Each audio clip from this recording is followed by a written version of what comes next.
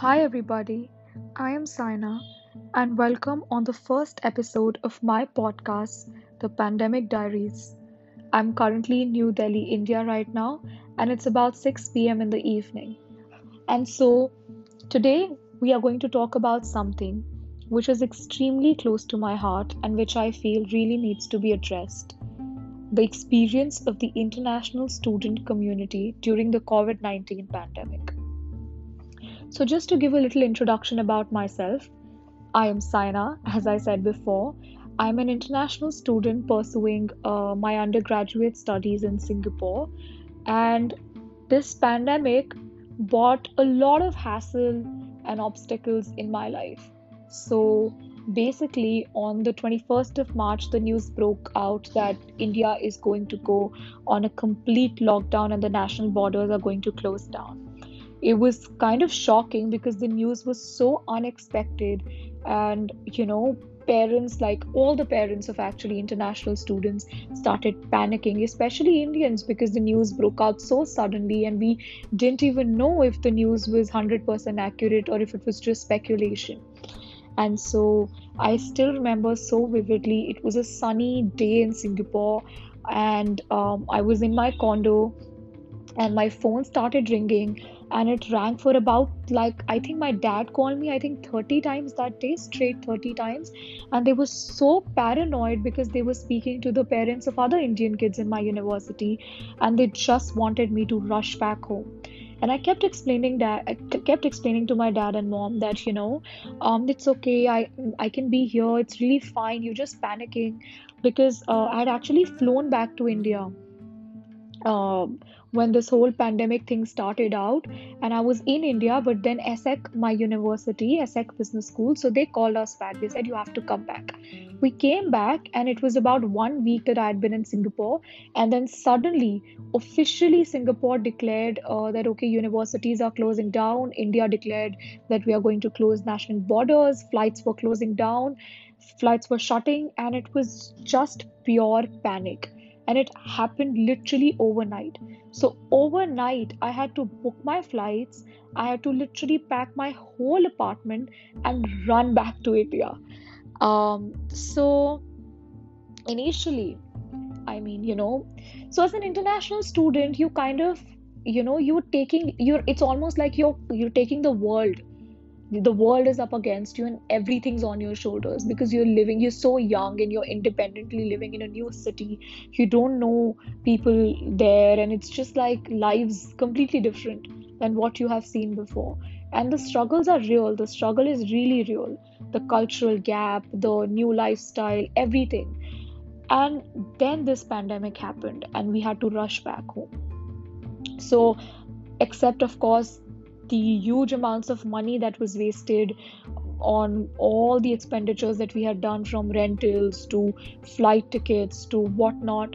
But even that, emotionally, it was really difficult for everybody because we had never expected it, and all of us had a lot of plans for the summer. I personally wanted to do my first internship of my year one in Singapore. Luckily, of course, the pandemic did not affect my professional aspirations, and I did ended up uh, completing two internships this year, and I did both of those internships at really top MNCs, so that was great. And so, yeah, going back to the story. So basically, I had to rush back home, and I was in India.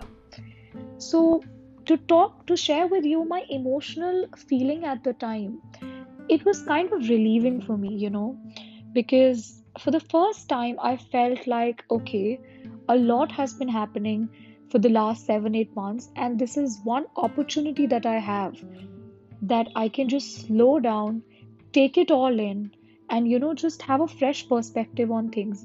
It was like somewhere deep down in my hearts of hearts, it was like a sigh of relief for me to, to get away from all that hassle, be back again in Delhi, my hometown, of course, the city that I love. I love Delhi.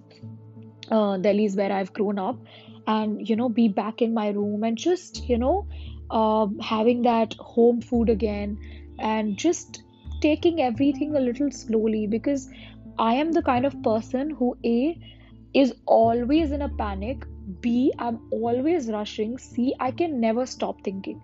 So for me, it was like a sigh of relief that okay, things are slowing down, universities are shut, borders are closed, people are back in their homes. So this is one opportunity for me to really kind of close my eyes and take a deep breath. And so I did that. And it was quite good actually in the beginning, honestly. I mean, I saw a lot of people on social media. There was so much spur on the social media. People were cribbing and, were really unhappy with everything that was going on. But for me personally, I was really happy because I was just utilizing all that time to, explore new career opportunities, explore fields. And I also utilized this time to discover one of the careers that I am really fit for, and that is product management, and that is what I did with my two internships. And so for me, I personally was very mindful during the pandemic and during the lockdown period that we had, when we were all inside our homes, to utilize that to discover myself and to kind of expand my horizons and discover new opportunities for myself. I networked with a lot of professional people across the US, Singapore, UK, on professional platforms like LinkedIn. I built a following. I connected with so many people, and that's how I also got my two internships. And so for me, I really utilized that time well. It was good time for me. But I think, okay, so from that, then I think our semester got over in May. We had our exams, and then that was somewhere around the time when I really started getting a bit like, like itchy. I was not really happy. Things weren't really great at home because, once you get used to that lifestyle of being independent, of living alone, you kind of, it's almost like someone's putting you back in the cage. So for me, I was not really happy because, I was trying to I was trying to secure my third internship at the time, and I was really unhappy because I couldn't, because I was away from Singapore. I did not know when I can go back. The flights were closed. I had no idea whatsoever as to when things will go back to normal. And so for me it was like a huge gap, because in my mind my life was in Singapore. I was studying there. My career, the things that I wanted to do, everything was in Singapore, and I was in India. So for me, then I realized that okay, there's this gap, and now I'm not really happy with it, because it was, it was emotionally also. I just wanted my life back. It was because Singapore deep down had become like a home away from home for me.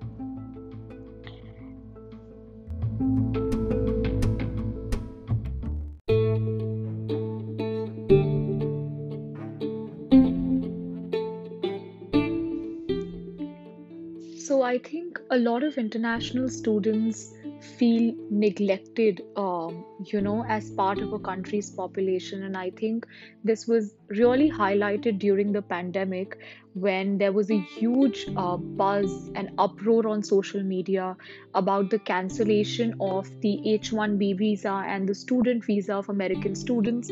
And there was so much hassle and chaos around this situation. And then finally, luckily, I think Supreme Court intervened and the decision was overturned. And then finally, the students who were the international students in America got to stay. So I think issues like this, they kind of leave a big dent in the mind of the international student community, wherein you feel like you're not valued. Because international students contribute billions of dollars to a country's local economy. And yet, in times of hardships, I think they're the first ones to be kicked out.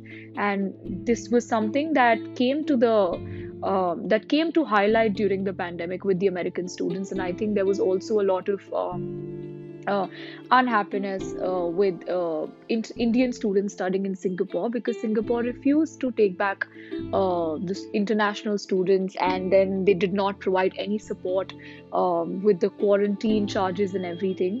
And so, I mean, the all in all idea is that international students need to understand that yes, they go through all these odds, they go through extraordinarily difficult circumstances in their educational path, in their professional path. But I think all of this only makes our journey more impactful and turns us into even stronger, more resilient, and more adaptable global individuals. So I think, and we should all embrace our struggles, our journey, and of course our multicultural and diverse backgrounds, because let's always remember this. And I think this, I read this somewhere, that the highest number of CEOs and founders on the Forbes 500 list are all immigrants and international students. So international students always do wonders. So please embrace your difficulties, the odds that you face, the cultural misfit feeling that you have in a new country. Embrace all of that, because that makes us who we are, and that's what makes us special. Thank you so much. And I'll end my podcast. I'll end the first episode of my podcast here. And I hope you had a good time listening to my journey and my struggles of being an international student. And I hope we meet again soon. Thank you. Take care. Bye.